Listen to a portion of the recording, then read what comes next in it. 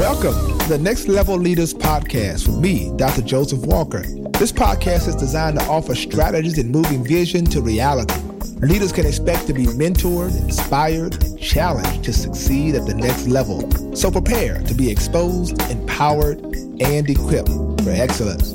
Thank you for connecting and allowing this space to become an opportunity for growth and collaborative learning.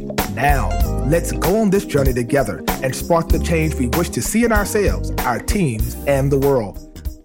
Thank you so much for tuning in to Next Level Leaders Podcast. This is Dr. Joseph Walker III, and I want to thank you so much for being a part of this podcast. This is where we equip, inspire, and expose you to some of the greatest minds and strategists and movers and shakers on the planet. Of course, my co-host, Dr. Steph, my amazing wife. Hey, honey. Hey. Our objective this month is to help you navigate life through a pandemic. It is something we had never imagined we'd be in right now. Right. It's been a lot of shifting, a lot of moving, and we've dealt with really how to work through our family and our homes and how to create kind of an environment and home that's healthy and do those things with our children and family that perhaps we have not done. And now we have an opportunity to do those things and pay attention to those things in our home.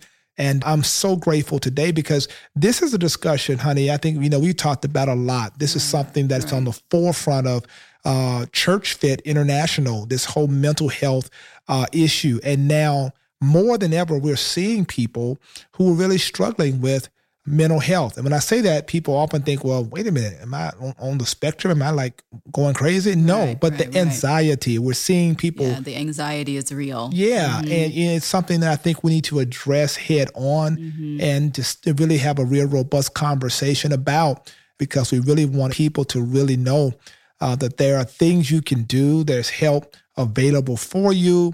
And we want to dive head first into this discussion because we've got a lot of questions and we have a tremendous expert with us today, Dr. Vanessa Bell, who I'm so incredibly thankful for. She's a clinical psychologist in the Nashville area, and she is a tremendous resource, not only to our ministry in Nashville, but to others and even at Vanderbilt and a lot of things that she's doing. Vanessa, we appreciate you being a part. Dr. Bell, welcome to Next Level Leaders. Thank you so much for having me, Bishop Walker and Dr. Steph. Really appreciate having the opportunity and the platform to discuss mental health, and especially in this season of uncertainty, to discuss anxiety and call it what it is, and to be able to provide some to have a very frank dialogue about it and provide some practical tips and strategies that the listeners can employ when they need to. Thank you so much for having me. Yeah, thank you. Thank you for being a part. The Bible says man born of a woman in Job of a few days and full of trouble. And that's some trouble we just inevitably know it's going to happen. Nobody anticipates the level of trouble and stress and uncertainty that we're dealing with right now. Nobody saw a pandemic coming that would shut down the whole world. Right. Exactly. I want to dive head in on this and ask you, what are you seeing out there, first of all? Tell us about some of the things you're seeing people wrestle with, because our listeners who may be dealing with some things often may think that they're dealing with it in isolation, that nobody else. I'm the only one. Maybe I got to there's something wrong with them for feeling the way that they're feeling. Yeah. Talk about some of those things that people are manifesting now. Well, I think as individuals, as adults, we like to feel like we have some sense of control over our status, our environment, our decisions. And this has just been a season where we've had to relinquish that control because we don't know what's coming. And people deal with uncertainty in a number of different ways. I think they are beginning to cope the way they have coped with things in the past. If you have someone who has a diagnosed anxiety disorder, this has been on their radar for years, they might know that they're more anxious when things are uncertain or when there's change looming. And so those persons might find themselves having trouble sleeping more. They may have trouble with breathing or actually having panic attacks. And that's a way that they have responded to uncertainty and crises in the past. And so we see some of those same patterns of behavior occurring. But then there are others who are just dealing with this. They've never been diagnosed with like an anxiety disorder, But this level of stress they're experiencing can cause some of those same physiological reactions in their body, so that they're not sleeping as deeply and aren't waking as well rested as they might have before. Not knowing what's coming, what's certain, what's coming might lead them to engage in their own coping strategies that have been helpful in the past. If they're grounded in a faith, then they might rely more so on prayer and meditation to get through. Some people cope by connecting with others. And I think that's what's made this pandemic particularly challenging, in that, I can't just call up my best friends and say, hey, meet me for dinner and let's get together. Because that traditional way of connecting and going to church and touching and agreeing and praying with others, we don't have that at our disposal. And so, again, people kind of rely on things that they have used before to cope, and whether those things were healthy or whether it led to a diagnosis of an anxiety disorder, and maybe they have medications that they sit on before. I think we go to what's familiar. What's important in the season, though, is even though we can't go back to connecting, it's important that we still connect. We've got social distancing protocols, but that doesn't mean that we have to be isolated. I myself had a Zoom happy hour. Now, I'm not a happy hour person, but this was an hour. I got on a Zoom call and I connected with several girlfriends, and it was so refreshing. It helped to ground me. It helped to connect me with what I know. A coping strategy for me is laughter. I love to laugh. And so having this hour where I just retreated to a room in my home and I was able to just talk with my friends and, laugh the way that we had. So for that 1 hour, I was not obsessed with or consumed with media and the reports and the stats of the day. But I have to get back to what grounds me. Love it. Love it. And so can you also touch on this whole feeling of feeling overwhelmed, right? So people have been going to work and sending their kids to school and living their life daily. And then all of a sudden their lives are twisted and picked up and thrown back down. And now you find yourself at home all day. You got the kids. Now you're not just working from home in your business, but now you're a homeschool teacher. And now you're the cook and the chef. And, now you're doing all the dishes and washing all the clothes. Like now you're everything to everybody. And you're suddenly, some people might find themselves overwhelmed. I know for a minute I did. Like, what do you say to people who are feeling that way? Yes. Well, I look in the mirror as you were going through that list. I was like, has she been watching me all day? Right. But, I think it's very real that, one thing I've heard about this pandemic is that it's, the great equalizer. Everybody's experiencing some of the same things. And just that list, as you were reading it, does present the way we've all had a shifting in roles and responsibilities. And I think it's, one of these things where you go back to what grounds you, and you still have to find a way of taking a step back, taking a breath, breathing, putting on your own mask before you try to step in and do all of those things that you just recommended. So it may be, I think one thing that helps families and helps individuals is to have some structure. And so maybe the family awakened at, 6 a.m. previously, but now maybe you need to wake up at 5 a.m. just so you can have that moment of grounding and prayer and just spiritual renewal before you have to tackle all of those things that you're doing. Carve out time in this structured day to get away and take a walk around the block, to connect with girlfriends or, some of your college buddies just for a quick call, maybe 15 minutes, but those 15 minutes may be just what the doctor ordered in that moment. We've got to find ways of accepting this new normal. That can be hard because we don't know if it's going to last another 2 weeks or a month or even longer. And I think the important thing is to take it day by day. When I try to think about this family reunion we're planning in July, that's just too overwhelming. So I really need to step back to April 1st, April Fool's Day, how I can help my son have some laughter when I trick him about something. Staying in the moment, staying present, and staying grounded, I think is what helps you to deal with this feeling of overwhelm. Because otherwise, your mind will just continue to spiral, and the more you're watching the news reports, it will just continue to feed that level of anxiety and worry. I think that's so profound and such great advice. They say often when you fly, as much as I do, they always say, in the event of an emergency, put the mask on yourself first and then on your children.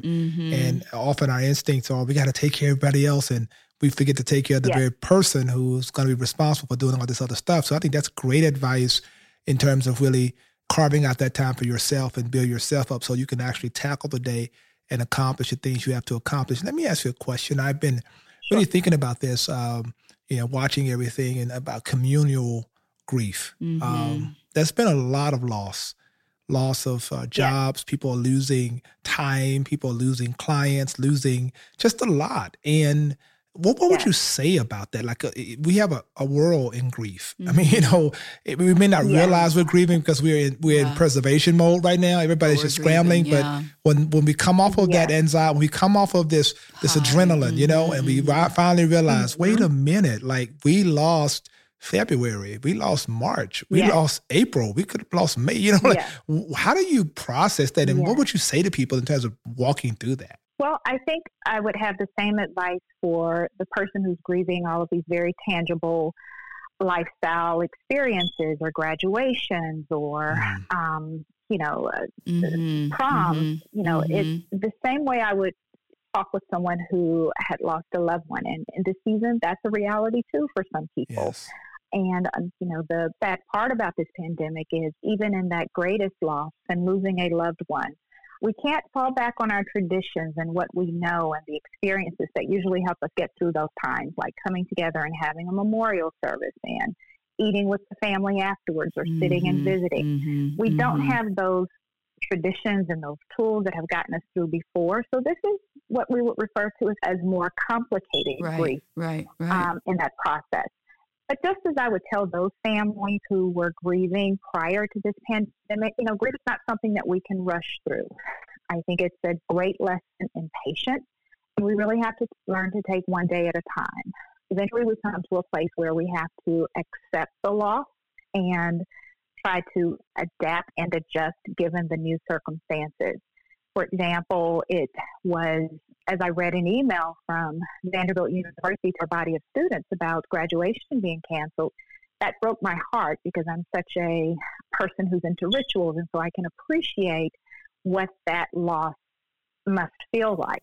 But at the same time, it's a new normal. And so how do we adjust to this? How do we adapt? What can this class do? Recreate some sense of community and get through this period, and what can they have to look forward to on the other side of this? And I think that's what we all need to bring into our conversations. We will get through this. Our world will look different. And what are the experiences that we're learning as we're going through that will help us to be better on the other side? Dr. Steph, you mentioned a while ago about becoming a homeschool teacher. That's the new role I've had to take on. Right. But it's allowed me to, really learn how my son reacts to academic information outside of a parent-teacher conference and outside of the 1 hour of homework that we may do in the evening. And so I'm watching him process information. I'm watching the way his brain works. And, it's just amazing to see some of that growth that I have been missing all these years that he's gone away and has been taught by others. So that's a part of this experience that I'm choosing to focus on. We're cooking more together as a family. What are these new experiences that we're having or, having more time to engage in as a family? What are the positives that we can point to in this season? Sure. No, I think that is so important. One other topic I would love to just touch on, however briefly, is one of my concerns is individuals who may be suffering with depression. Yes. Because here we are being forced to self-isolate, and isolation brings interrogation, and interrogation then leads you down these dark rabbit holes, and people aren't able to see you, to check on you. They just know that you're posting happy pictures on Facebook or on Instagram or what have you, and that's not necessarily your real existence or your real mood, but they would never be able to know that. Like, what can we do, and what do you have to say about those individuals? Well, I think that in any situation where there are concerns about a friend or a loved one who may be depressed, as friends and as family members, we really want to make sure that we're continuing to check on them. And it may be that they don't answer their phone, but continuing to send them positive messages through text messaging or leaving voicemail to let them know that you're still there, and that you can help to provide a sense of hope and connection for those persons. If at any time you're concerned about a loved one who is isolated and you're just not able to get through, if there is a concern about suicide, then there are resources within the community that you can call to ensure that person's safety. The other thing is if it's not at that level, but you're concerned about depression in a friend or loved one, or maybe yourself, I think this season has opened up a number of unique opportunities to reach out and to connect for help. Mm-hmm. So whereas I might not be one who would pick up the phone book, make an appointment, go into a clinician's office for whatever reasons or whatever barriers, there are a number of therapists who are offering online and telephone counseling sessions in this season. So that might be the way in for a person who's been struggling with some depressed mood and anxiety through the years to begin to reach out to someone. These therapists have the same rules of confidentiality as it would be if you walked into their office, and there are the governing bodies of our professional organizations have relaxed some of these rules to make it more available to more people. If someone out there is listening and you're concerned about, how do I find someone? How do I find, where do I go? I think a great resource is psychologytoday.com. And on the left column, there is a place where you can search for online phone counseling. Or, reach out to friends, family members, your employee assistance program at work if it's offered. And you can also get resources and referrals. Again, a lot of counselors and therapists and psychologists are offering online counseling services at this time. Well, I tell you what, Dr. Bell, we really appreciate this discussion. You have been incredibly practical for us and helpful. And I think so many people are out there right now just trying to navigate through this space. It is all of us, even the best of us, who feel like we have all the answers. It's important, and I'll say transparently. So as a spiritual leader and a pastor, I have my moments, where I feel vulnerable, I feel inadequate, and uncertain about losing certain levels of control in certain areas. And so I think everybody has those feelings. And I think our takeaways today is to know that you're not alone, and to know that there are some incredible resources available for you, and to understand that when you present in a particular way that you're not by yourself. We hope to encourage people on this podcast to know that we will get through this. And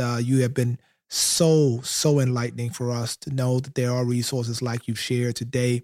And we just appreciate you so very much. Thank you. And honey, this has been amazing, right? No, for sure. Very informative, tremendously helpful, especially right through here where people are searching and looking for answers. Yeah. And I think it's critical now for all of us, to really buckle down and stay home, continue to maintain social distancing. And no social distancing doesn't mean relationship distancing. As long as there's technology, you can FaceTime friends. It makes the world much smaller. You can go right on, on one of those apps and talk to groups. And like you mentioned, Dr. Bell, have your own happy hours with your girlfriends and your dudes, Love it. And that's so important, letting that creativity come forward to build community and understand the new ways of creating community. And when those things that we've held sacred no longer are there, we can still find innovative ways to still maintain community. And by maintaining community, I'm an advocate that you maintain sanity. So yes, and I'm just so thankful for technology in this season. If I think about 1978 and my grandmother's house,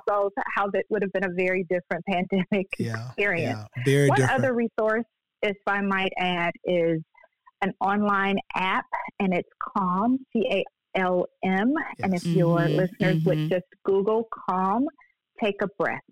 So these developers have put together a number of different, just in the moment, I just need to breathe. I need some help. I need some help with sleeping. But there are a number of different videos and just moments, recordings where you can just calm and whether that's your beginning your day or ending your day.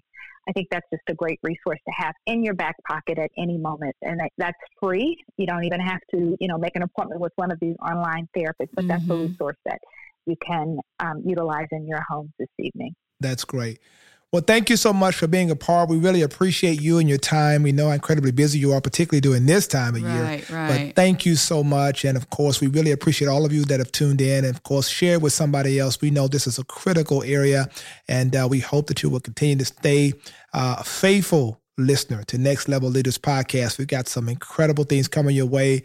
Let's get through this together. We will survive this. We'll get to the other side of it, and we're going to navigate it. We're going to live.